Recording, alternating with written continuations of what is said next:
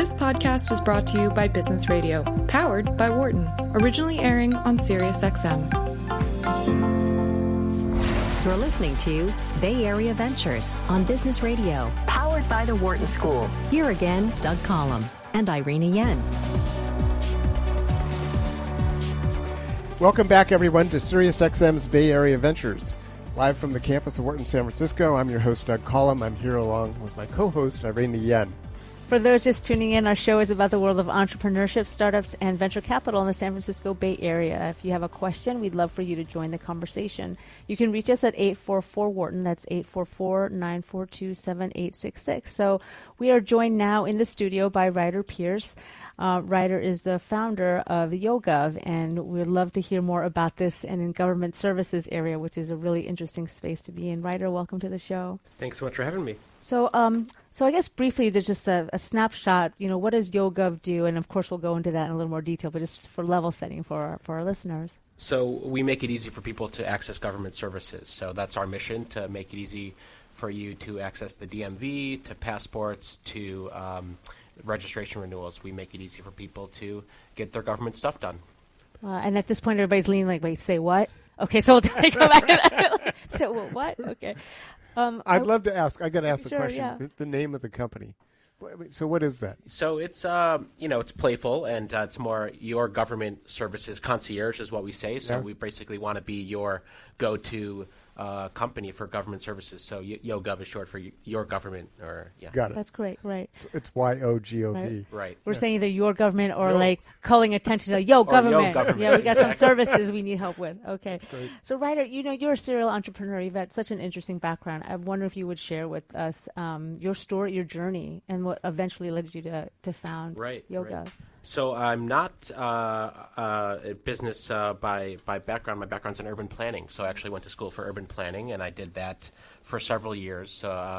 Studied urban planning undergraduate and for graduate school, and worked in New York City for a few years under Bloomberg. So got to learn a lot about how government works. He did a great job. Was a strong mayor, so you could see how things got done very well under him, and it was a great experience. So did that for a couple years. Well, from urban planning in New York, that's like, well, if you're going to do it, you did a full tilt boogie. You went to New York, yeah. We worked on bike lanes there during the heyday, and when Times Square had their first shutdown there. Wow. Yeah. And so that evolved, and did urban planning in Vancouver, and after a few years realized that I was an entrepreneur at heart, and I wanted to actually start something and start my first company, which was a rideshare company.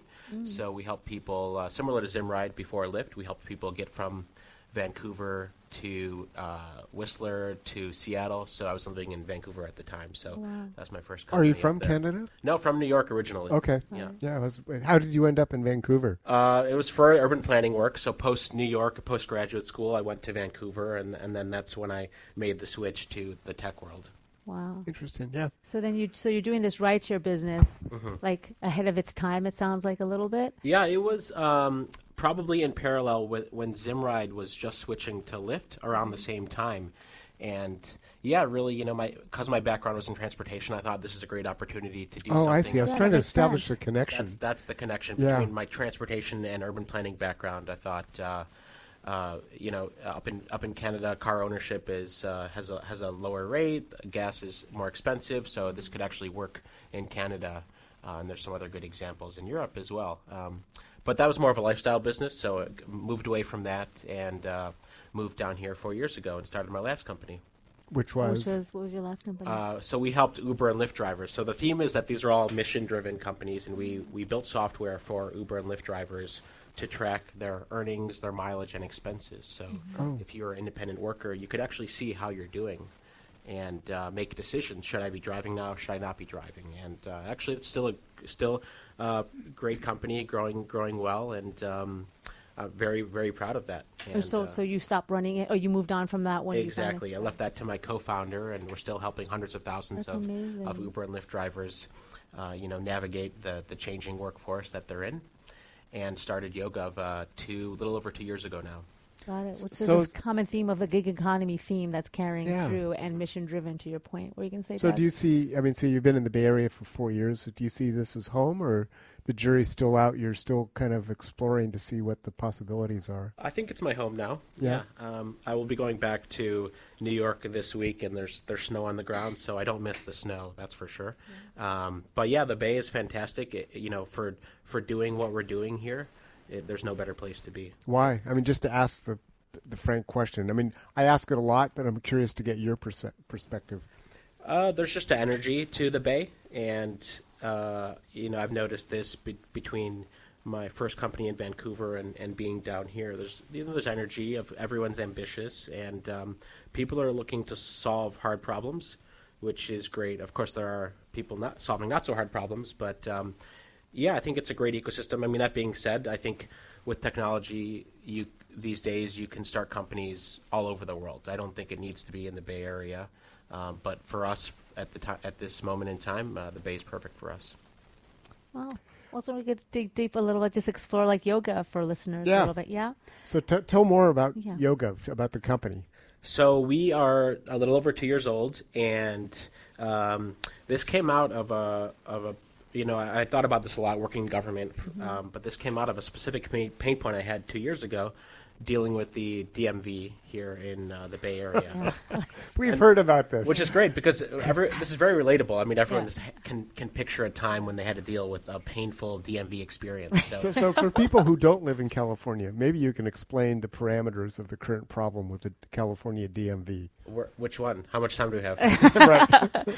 There are many, but one of the big problems we're seeing now across the country is the Real ID rollout. Right. So everyone in the country has to get a Real ID by 2020. Most states have different timelines, but for most folks, it's by fall 2020. You need to get a new Real ID, which is basically updating your driver's license. And most people I talk to are not aware of this change. Right. It's not just the renewal. Sorry, Doug, go ahead. I mean, I have a question because I don't know the answer. Is that if you want to get on an airline, you need the Real ID? That's right. But to drive a car, do you need the Real ID? You will not need the Real ID to drive a car. Your current California driver's license will still work. That's right. Okay, but it's, for most people fly, and unless you're carrying a passport, you better have your Real ID. The new federally legislated version of the ID. Okay, got it. Plus the idea, the other catch is before when we renewed our license, you get your form in, same pictures, send it, same everything in and out. But with the Real ID, it's kind of like a do-over of all that with all the primary source documentation, like birth certificate, et cetera. Is that right, Ryder? Yeah, that's right. So what's the problem? Well, so a lot of people when they're looking at their license nowadays and they see, it's expiring in December, I better make a DMV appointment. Well, one of the problems is it takes them months to get an appointment. So one of our services is we help you get a faster appointment. A second problem is that people don't realize that the Real ID requires these additional documents. There's 3 additional documents. So you need to show up with your passport or your birth certificate. This can be a PSA for everyone who still needs to get this done. Your proof of address and your full Social Security number. And so... God, I'm taking notes here. Yes. I just went through this. I'll talk to you about that, Ryder, and using yoga, as a matter of fact. Great. Terrific. Yeah. So, and what's happening a lot, people will show up, and instead of being turned away at the DMV, they'll say, well, you didn't bring these documents, but, you can renew now and get the regular ID. You just have to come back in the next year or two again to upgrade to the Real ID. So it's really pushing out the problem or the switch that's going to have to happen. And every time you go back in, it takes months to get the appointment. That's right. That's months, or it's kind of the trade-off between how much time are you willing to wait in line. You can wait in line, but that might be half the day for you. Right. Yeah. So like as a DMV, for example, Doug, you were talking about in California. So one of the things, to your point, Ryder, so you have this expiration, say it's expiring in December. Life is full for everybody. On November 30th, you're like, wow, oh, dang, I really need to take care of this. You get on the website to try to hopefully book an appointment or plan to go at 7 a.m. to line up in the queue to get in the door. But on the first case where you're just trying to go online and schedule your appointment, it's several months out, right? That's to your right. point. So then you start saying, like, I don't need to go in San Francisco. I can go in Novato in the north, maybe Daly City in the south, maybe somewhere Oakland, in the East Bay. Who has the soonest appointment? And because I guess it sounds like Ryder, the Real ID as one of the drivers, maybe you don't necessarily get. Sometimes it it work? Sometimes you can get a sooner appointment, but oftentimes that's not even working anymore. Is that what you're seeing? That's also? Right. But people get creative, right? To your point, exactly. People they're expanding their radius. They'll travel for an hour or two. They just want to get in sooner. It's very interesting to see what the things people will try to do. One of the things we try to do a lot is publish data on wait times. So if you did. If you were thinking about going, you could actually see what are the wait times like compared across different DMVs in the Bay Area. Mm-hmm. How do you access that data?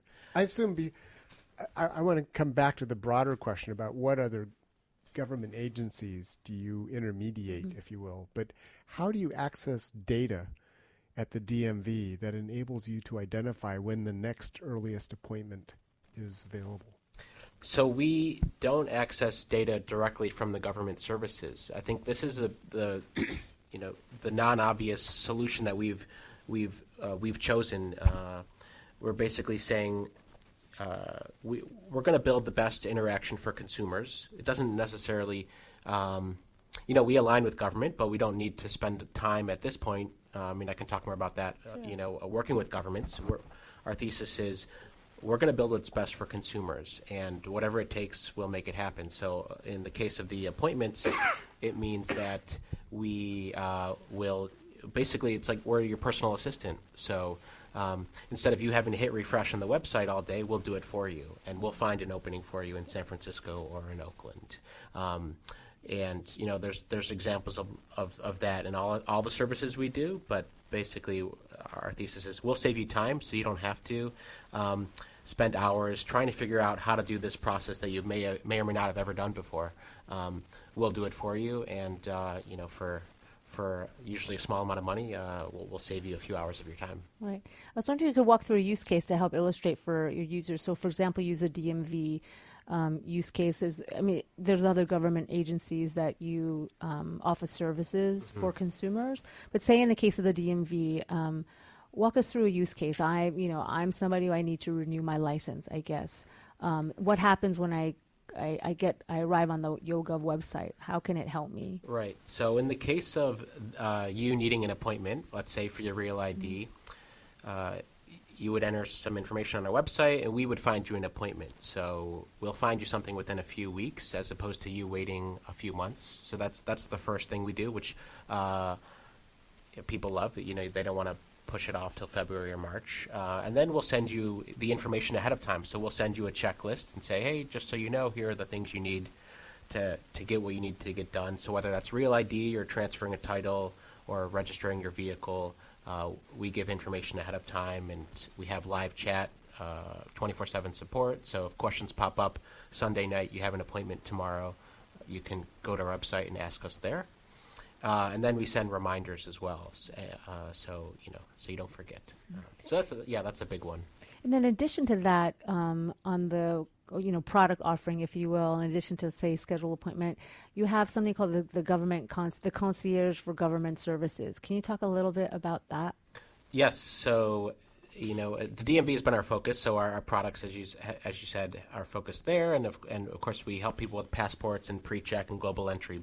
And those are all schedule appointment help, similar? Or? Similar, but some are this concierge service where there are government services that are so painful, believe it or not, that it's better to have a person help you. And sometimes it's required to have a person help you. So the big thing we do now is help people with their road tests.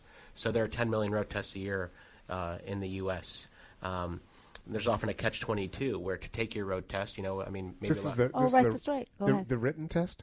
No, just the behind-the-wheel test. The driving test. The actual driving test. Oh, okay. So we help people with that. So, a lot of us had parents. I believe that my parents in the future will say, no, go with YouGov because we don't, we're busy at work. But there's this catch-22 where you need to go with a licensed driver and you need access to a vehicle. But a lot of times rental car companies won't rent you their vehicle. Yep.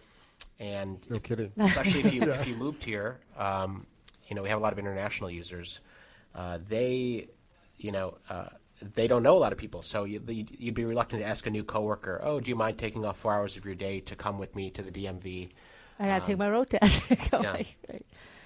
So that's a huge service where we will we'll pick you up. So we're basically the alternative there. We will pick you up, take you to the DMV, give you some tips, tell you, hey, don't be worried. Don't be worried.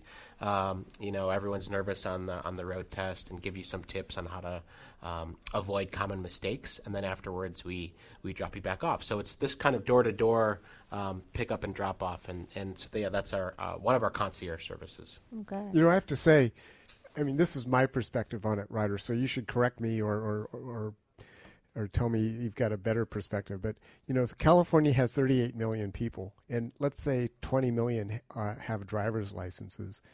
And what's the deadline, Ryder, for converting from the current form to the new form? October 2020. So there's going to be a tidal wave of people that are going to swamp the DMV, even if the offices are up in Eureka. Right. There are going to be lines around the block. Absolutely. Given the current system. So what you're proposing, what YoGov is proposing, is not a minor problem. It is a huge problem, and it's only like Y2K already. That's right. It's a real ID Y2K. Yeah, it's just. I mean, for people listening in from states outside of California, this is a massive problem that's soon to confront most drivers in California within the very near term. So interesting that you're solving a huge problem. Exactly. Are there other agencies outside of the DMV that you work with?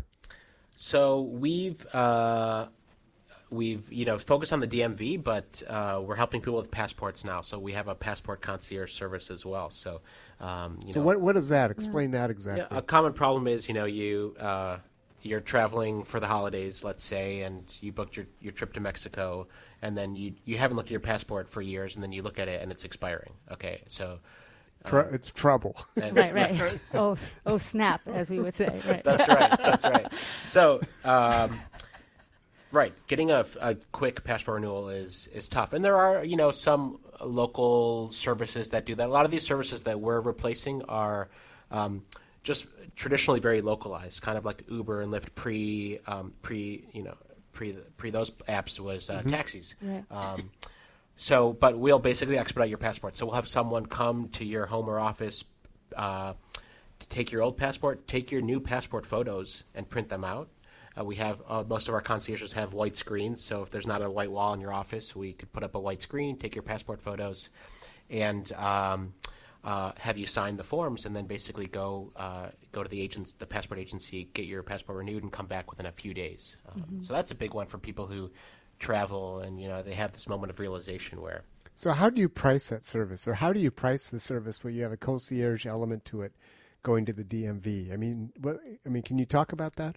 Yeah, and because we have independent contractors involved, right? It's obviously more expensive than booking an appointment because we have to pay out the contractors. You have a warm body who's right. squiring you through the process. Exactly. Yeah. But what I like to say is it's the peace of mind is priceless, and that's really, as a company, what we want people to think of us as we grow and offer more services, because that's the plan.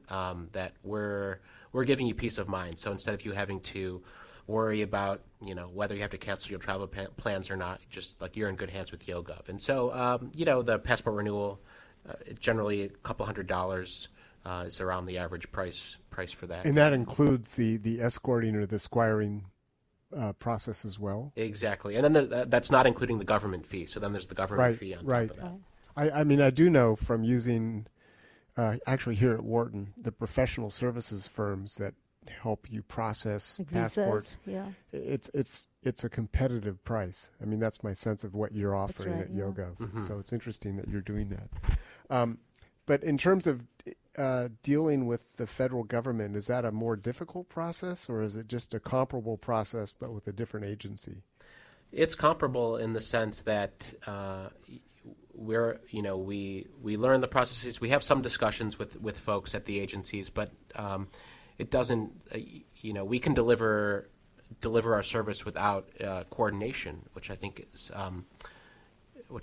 really helpful for us as we grow as a company. I mean, one of our goals is to become more aligned with government services, because I think, like you said, with this Real ID push, the DMV in California is going to be looking for solutions, and so I think we can certainly offer them a lot to help them with this. If you're just joining us, we're speaking with Ryder Pierce, the founder and CEO of YoGov. If you have a question for Ryder or comment, you can give us a call at 844-WHARTON. That's 844-942-7866. So, Ryder, as you explain the business to us, it's, as we say, a double-sided market. On the one side, you're serving the consumers who are using the YoGov service. And on the inside, I guess, with the government service concierges, that's a whole other business also, which kind of I liken it to the rideshare kind of work that you've done in the past. So if we take a look at that a little bit, I wonder how does that work? How do you recruit concierges if they're handling government documents as sensitive as, say, passport information, and somebody's entrusting you with my signed papers, my photo, and going to the agency and then coming back with the passport? How do you think about, security and privacy kind of concerns as you recruit concierges to come on board? Right. I think about it a lot. And, it's crucial to our business, similar to how Uber and Lyft vet their drivers, with background checks. We do a lot of that as well, especially for the Passport Concierge service. Mm-hmm. And, we haven't rolled that out nationally yet, really only in the Bay Area. And we've worked with a select group of concierges for that because, you're right. It's another level of trust. Mm-hmm. So the vetting is, we just do more vetting, and we get to know. We have requirements for how many trips you've done for our other services. But as the foundation of our business is really just building trust with consumers, and so absolutely we need to have have this trust with everyone. Right. No, that's a key issue. I mean, I think we're thinking of that issue in general, private firms and working with government agencies, and how do you educate the consumer so they know that, private agencies are barred from, quote, selling government services, and so how do you educate consumers like, hey, this isn't government service, this is a service for government agencies, so that consumers understand, okay, YoGov is helping me versus it's something unclear and they're not sure about, to your point about trust. Right. Yeah, I think that's one of the biggest challenges with accessing government services, that there isn't really one source of truth. Government services is fractured, city, state, county, federal. And so you often end up, and every public agency uses a different type of website. Some it's a .gov, some it's a .org, some it's a .net, .com. And so just in general, there's confusion among consumers when they're landing on a website. Yeah. Like, is this the legitimate website or not? Yeah. And just even if it is. And so, I mean, I think there is room for, kind of a leader to emerge to basically say, trust us.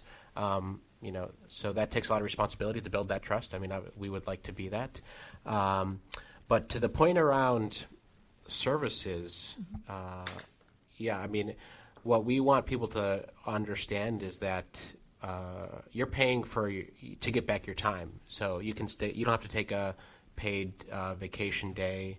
You can go home early and spend time with your family. And so what you're paying for is not the actual good, but it's basically the service. And there are lots of examples of this. People get proxies when you're a senior. You often can't do a lot of these visits or get things done, so you have a proxy. And so that's what I liken it to. Either you can think of us as your proxy for government services, or your concierge. Concierge might be a bit fancier. Right.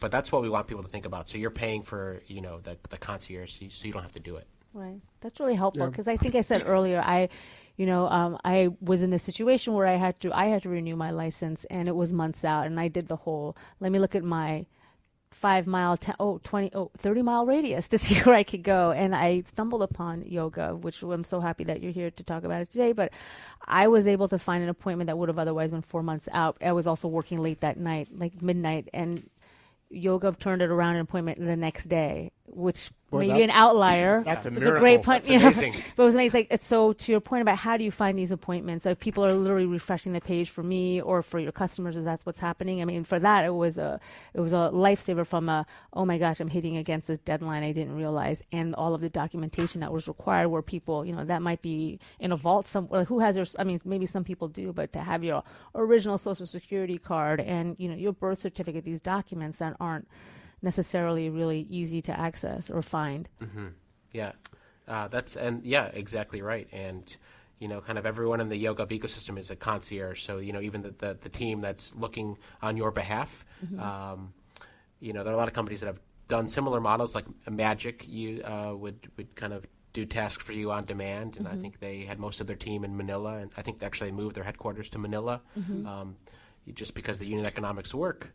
For them it's great. They're working for you. At the different time value between here and other countries, right. And so someone else would be happy to help you out. It's just more for us, like making sure that the trust is in place, right. For these types of documents. Got it. And you folks you're located in Oakland, and your whole team and all the concierges also? The Bay Area. Yeah, generally the Bay Area, but we do have several folks that are remote and a team in Manila as well. Oh, you so do? we have about Okay. 12 people in Manila. Oh, interesting.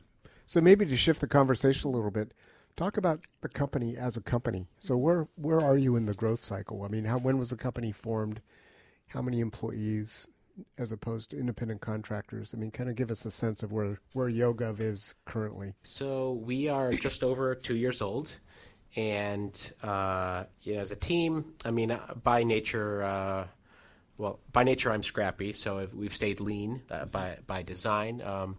We have about half a dozen employees right now, and then about a dozen in the Philippines.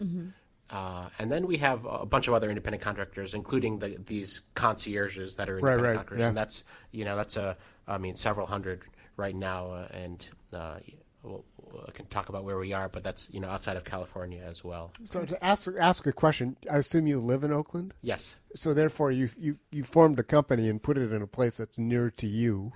And I'm bullish on Oakland as well. Yeah. That's awesome. That's where I was going, which is, we've had guests here who have offices here in San Francisco, and there's kind of a common complaint, which is the cost of leasing office space, if to the extent it's even available. And secondly is, the traffic of just navigating around downtown San Francisco.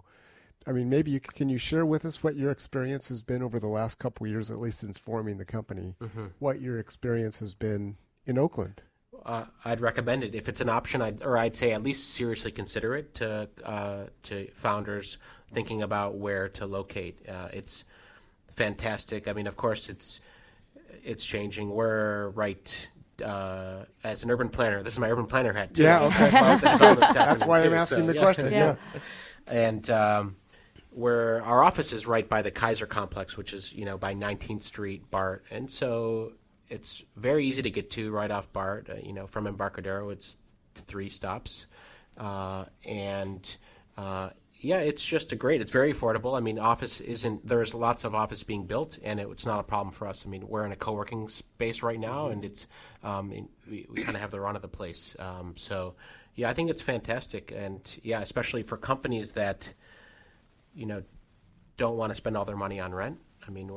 We're paying next to nothing, and it just allows us to focus on building the business and allocating resources to important areas. Mm-hmm. That's great. So, and give us some more depth in terms of the company's 2 years old. Mm-hmm. You've raised funding. We've raised a little bit of money. To date it's around $300K, and we're at a which would qualify as a seed financing. Yes, or I guess these days probably pre-seed. Okay. So maybe you can there are people listening. That's a nuance when you're talking about pre-seed versus seed versus Series A preferred. Suddenly the vernacular starts to get confusing. Right. How do you think about pre-seed financing? Well, it's confusing because even yesterday I saw a seed round for $21 million. Go figure. That's nuts. So I'm not sure. At least for us, it's more, the stage. The amount seems irrelevant now when you see rounds like that. It sounds like are you still building out the concept, or you're beyond that? You've got the concept, and now you're kind of finishing off the rough edges. How do you think about pre-seed? Yeah, well, for us, we have a multi-million-dollar gross run rate right now, so we're making a lot of money. July we were profitable, and we've been reinvesting in our customer service and operations. So we're definitely beyond that, and we're raising our we've been raising our next round now, but it's not necessary for us because we've been prioritizing. And this is one of my big learnings. This is my third startup now. Is from the early days focus on making money. So V1 of your product, if you can make money, there's absolutely a way for you to do it. So that's usually my recommendation to founders. Focus on that, and that's allowed us to control our own destiny. So I don't feel pressured to go out and raise. We're in control of our growth, and we've had a great growth rate. So this year, I mean, we've grown 7x this year. Wow. I mean, I don't want to gloss over this. I mean, making money sounds simple, but I mean, I'm looking at you, Ryder, which is from where you sit. I mean, making money means you have to have a lot of pieces of the machinery in place and turning and working in order to have a product or a service, to have customers, to have a process by which customers can pay you for your services. I mean, there's a lot that's packed into this concept of making money. Mm-hmm. Yeah, it's most people I talk to say it's definitely rare for an early stage company to have. No kidding. Yeah. So I like that. I mean, it means getting your hands dirty, and you're always making trade-offs as a founder, and kind of to build, how much to build before you ship your first product, how to think about pricing. And for us, it's always been, let's prioritize making money. It just allows us to focus our efforts. And, for me as well, I learn all the services myself. So all the products we've done, I've, stumbled upon and did dozens of them. And so we'd be out just, it's the hustle mentality. Right. And that's kind of, we've had that in our DNA since day one. It's allowed us to stay lean and focus on those types of things. Right now, for listeners who are curious, what markets are currently served by YoGov? If they're listening, they say, wow, that's for me. I definitely want to take advantage of its service. Can they? Or where can they? I hope so. We're covering, we've expanded a lot in the past several months. So, our roots were in the Bay Area. And, we're all over California now. So between here, LA, San Diego, and Sacramento, big markets. And now we're up and down the East Coast. So for everyone on the East Coast, from Boston down to DC, basically including Philly as well, we cover the major cities on the East Coast as well. How do you services? Oh, sorry, go ahead. How do you do that with 6 employees? That's the secret sauce part of the discussion. I can tell you. Tells us they'll have to kill us, right? Yes, they hit the beep button, right? Yeah. Well, one of the great things, there are lots of. Part of the challenge is this: every service we do has slightly different jurisdictions, but state versus city versus county. But some just it doesn't matter where we launch. So, for example, the Road Test Concierge service. Mm-hmm. We can remote launch that in new cities, and that's what we've done in Boston, down to DC, where we find and onboard concierges, similar to how Uber and Lyft did it, but they usually had people involved on the ground, and we train them in how to fulfill the concierge service, and then we're live, and do a little bit of marketing, and then once we do a little bit of marketing. I mean, we have great word of mouth and referral right now, and that's the piece we want to keep going. That's how you maintain the trust also, right? Exactly. Yeah. On a national basis, you have, word of mouth carries forward even on the East Coast when you're based here in Oakland. Mm-hmm. Yeah, because, especially, there's a few types of users that have been finding us so far, and a lot are like the student population and people who work together. So this is typically like you started a university, you need to get your DMV needs done, and we might be chatting and be like, oh yeah, I used YoGov to expand my DMV. Like that's a water cooler conversation. Right, same among offices as well. So that happens. It takes a few. We give people a wow experience, and they want to tell their friends. Yeah. So maybe we can jump into your. This is actually an opportunity for us to talk to you about your fundraising experience, because you are, you're a prototypical. It's an e-commerce type. Well, it's more than e-commerce, but it's a services company using technology to promulgate the business. And you're here in Oakland. You're tapping into the venture capital, the investment community here, and you've raised $300,000 as pre-seed. And I think there are a lot of people who would be interested in understanding what your experience has been in accessing capital, how long it took you, how you thought about, how you strategized your fundraising approach, rifle shots versus shotgun approach. I mean, all those things come to play for an early stage company that is looking for first investors in a very modest amount. Mm-hmm.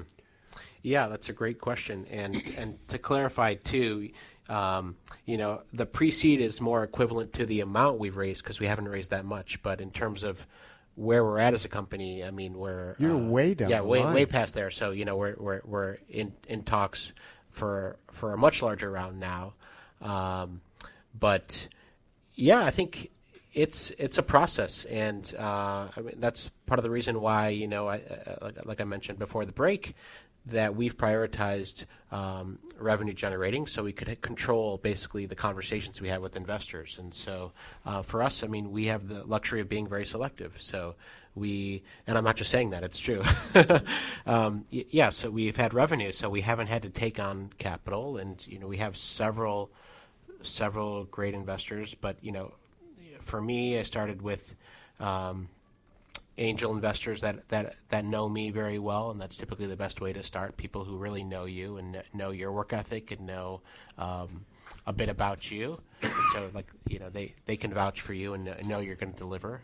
And also, a lot of people know me from my previous companies as well. And so, those were our first investors, and then we took a little bit of capital from Funders Club as well, and they're Penn graduates, and I had another angel investor who's a Penn. Right, Chris. Yeah, Chris Bennett, who's the founder of Wonder School, and they just raised $20 million from Andreessen Horowitz. So a lot of great, so you're a lot of great good Penn company. backers. So, Yeah, that's right.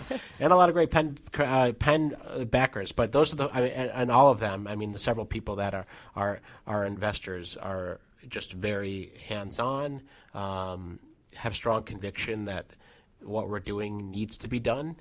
It'll be like the macro trend that this needs to happen, and it's going to be a big business as well. How long did it take you to raise your first dollar? Let's see. From the time you started fundraising, not from point of formation, but from the time you actually, picked up the phone or sent out an email, approximately how long was it for you to close your first financing?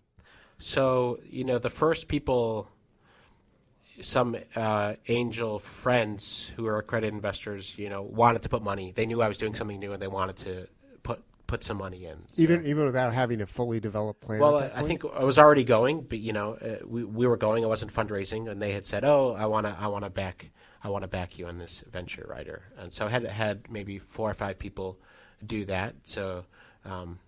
Wasn't out looking at the time. How nice for you. That's great. Right, that's right. Well, I'd already worked, I'd already been working on YoGov for maybe 6-7 months at that point, but I wasn't seeking investment then, just focused on getting our first product or two out the door and proving to myself. It's often proving to yourself that you can, build the business and, just to pick on this a little bit, there is data out there that increasingly it shows that early stage companies like YoGov, because of the resources and infrastructure available to early stage companies, you can bootstrap these companies pretty far down the business plan before you get to a point where you need capital. So I think YoGov is exactly a case in point, which is, in fact, by the time you're out doing serious fundraising, not just family and friends, but you're actually fundraising with investors who are in the business, you have, your business plan's completed, you've identified customers, you've got identified markets, you've got a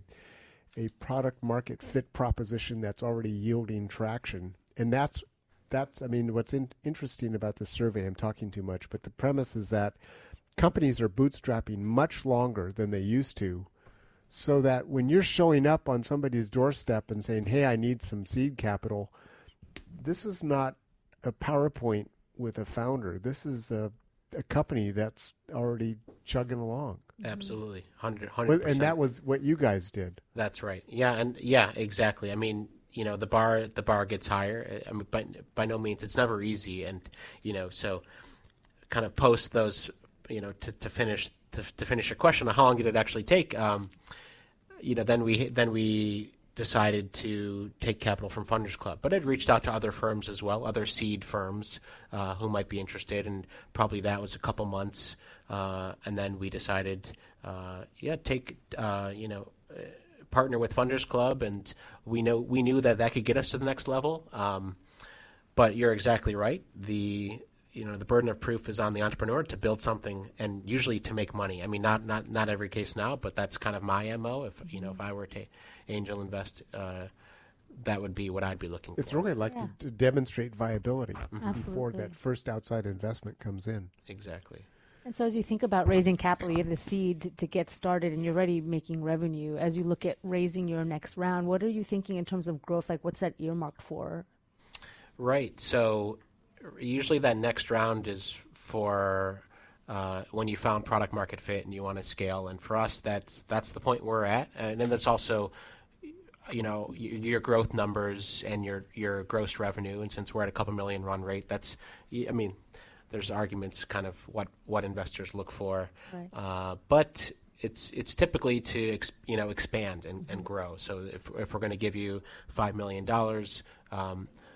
we want to see the unit economics that you can prove that you can then scale what you've done in certain markets in 50 markets and continue making money making money, right, and do it so profitably. Of course, yeah. Well, even though some companies, the inverse was true for a few. Oh, your unit economics don't work. You're losing money on every transaction, but we're still going to fund you because we believe that at scale eventually you'll turn that corner. Those companies, a lot of those companies have died. So how much of a handicap has it been? So you are unique, and again, based on the data that I'm aware of, you're a sole founder. You don't have co-founders. Mm-hmm. So why did you think about that when you put YoGov together? Yeah, I thought about it, and my previous company had a co-founder, and he's great, and he's still running that company. But I think people often get hung up on. For first-time entrepreneurs, I would say probably you want to have a co-founder. After a few years' experience, you can navigate more easily processes and how to grow a startup.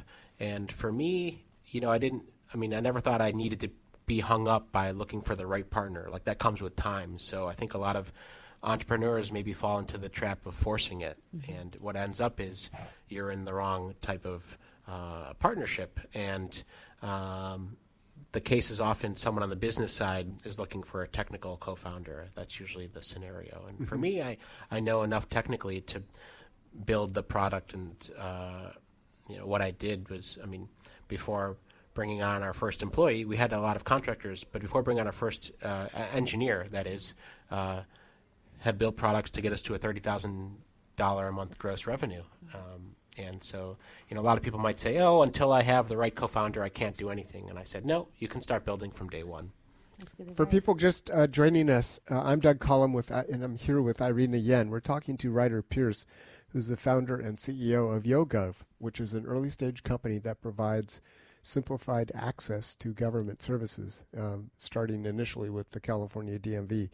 One other aspect about this founder versus co-founder thing is that when you're forming a company and you're dividing up the equity in the company, if you have co-founders, that pie gets split in different ways, but usually it can frequently be equal pieces of the pie. Whereas, Ryder, you were a sole founder, and if you're hiring Irina as a VP of services, but she's not a co-founder. The element of equity that she would be entitled to as a kind of a mainstream practice would be substantially less than she would be as a co-founder. So there's that, which I guess is a plus from your standpoint. That's right. Yeah, there's pros and cons to both, and it comes down to your risk appetite, right? And obviously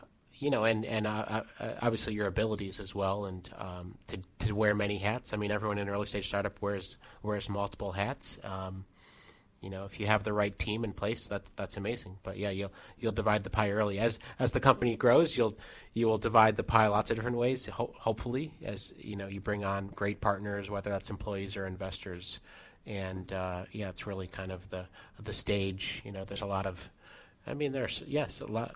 I mean, a few big companies that have solo founders, but to your point, it's it's unusual. Yeah, it's unusual. So how big's the company? To your point about you were wearing many hats, and so your team as you're growing and smaller but growing and getting bigger. How many people are at YoGov now? Well, between employees and the team in Manila, there's around 20 of us. So it's about so still small. Mm-hmm. But we're growing, and we're hiring now too as well. That's one of another advantage of being able to build products that people are paying for early on. We have the ability to bring on hires and so new hires. So, but for us, it's more, and for any early stage company, it's the fit that matters the most, and especially people. I mean, everyone's been through government service pain points, so it's very relatable. Right. It's not difficult in an interview for people to understand the pain points you're solving. Everyone has a DMV story or a passport story, but I like to look for that a lot as well. How do you think about the competition too? Because to your point, it's a very relatable experience. And have you seen more companies kind of tackling these pain points as they exist in the government services, or we were talking on the break, other areas like health services, et cetera? Do you see that emerging? What do you see happening right now in this space now that you're deep in it? Yeah, I think you're exactly right. There haven't been too many companies, especially venture-backed companies, that have tried to consumerize government services. And I mean, I hope we're just the tip of the iceberg. I think there's going to be a whole ecosystem here. I was mentioning we've seen a lot of new ecosystems evolve from gig economy to sharing economy. I think there will be a government services consumerization wave, and from the DMV vertical to healthcare to to the state level, to passport, to visas. Visas is huge, both for Americans traveling abroad and also for internationals and coming to the U.S. That's a whole ecosystem already, and there are companies that do name changes. So when you get married, you have to change all your documents. So I think that's only going to increase. I mean, consumers expect so much now, like one-click everything, and I think there's going to be one-click government services. I hope we can help push that a little bit. So I'm curious, as a sole founder of the company, I'm still kind of coming back to this notion because it is unusual. So in your fundraising for this next round, wherever and however much it might be, are you alone in that room when you're pitching investors? Do you have somebody else from the company sitting with you? It's you. Usually just me. Mm-hmm. Yeah, sometimes investors will want to meet the team, but generally speaking, it's me in the first couple meetings. So yeah, it takes a lot. It's like I'm always busy. All on you. It's all on you. Yeah, for sure. And then going forward, I guess the question becomes, I'm asking some frank questions here. So have you been involved, Ryder, with a venture-backed? Have you been on the leadership team of a venture-backed company before? My previous company. Oh, it was? We had some venture backing from my previous Was that company. the Vancouver company? Oh, that was the Sherpa Share. That was the company where we helped Uber and Lyft drivers. Oh, I see. Okay. And that was venture-backed as well. So that you're kind of bringing that experience forward to what you're doing today. That's right. Yeah. So we went through that fundraising process too. And in that case, my co-founder and I would go to a lot of the meetings. But then we realized that we needed to save time, so we would then split the meetings because, the most important thing is, and I think it's common even among co-founders. Those investors are squirrely. They're hard to pin down. It takes a lot of effort to do that. Right. But then, then disrupting two people's schedules is a lot too. Right. So even among co-founder teams, it's quite common, at least among the people I know, for only one person to go. Because you can't stay. Somebody's got to run the business. Exactly. Yeah. Someone has to answer the phones. Yeah. I would think also, like in this business with government services, that partnering with them, or at least the agencies being aware of your presence, matters to YoGov, or maybe it doesn't. How do you think about that as you grow and move forward? Absolutely. I think in 2019 we want to do a lot more with governments. By design we haven't yet because we've just been moving quickly, building products for consumers. But I think there's a virtuous cycle where what we're doing for consumers also helps governments. Absolutely. There's a couple of macro trends. By and large, governments are trying to privatize more functions. the DMV to most states. The DMV, outsources their registration and titling services. And so this is a trend across all of the government. Basically, you say, we're going to set the ground rules, and we're going to leave it to private companies to deliver the service. So that's one of the trends. But then also they all want to save money to some extent. I mean, the California DMV spends a lot of, I forget what the line item is, but it's a lot of money every year they pay to support that. And so I think, when we come in and say, look, we're going to help with the Real ID transition because we tell people what they need ahead of time, and people are already engaged with us, and we're sending them reminders and a checklist of what they need. So you're not going to get this backlash of people who are upset because they were turned away. Right. I think we should do more awareness.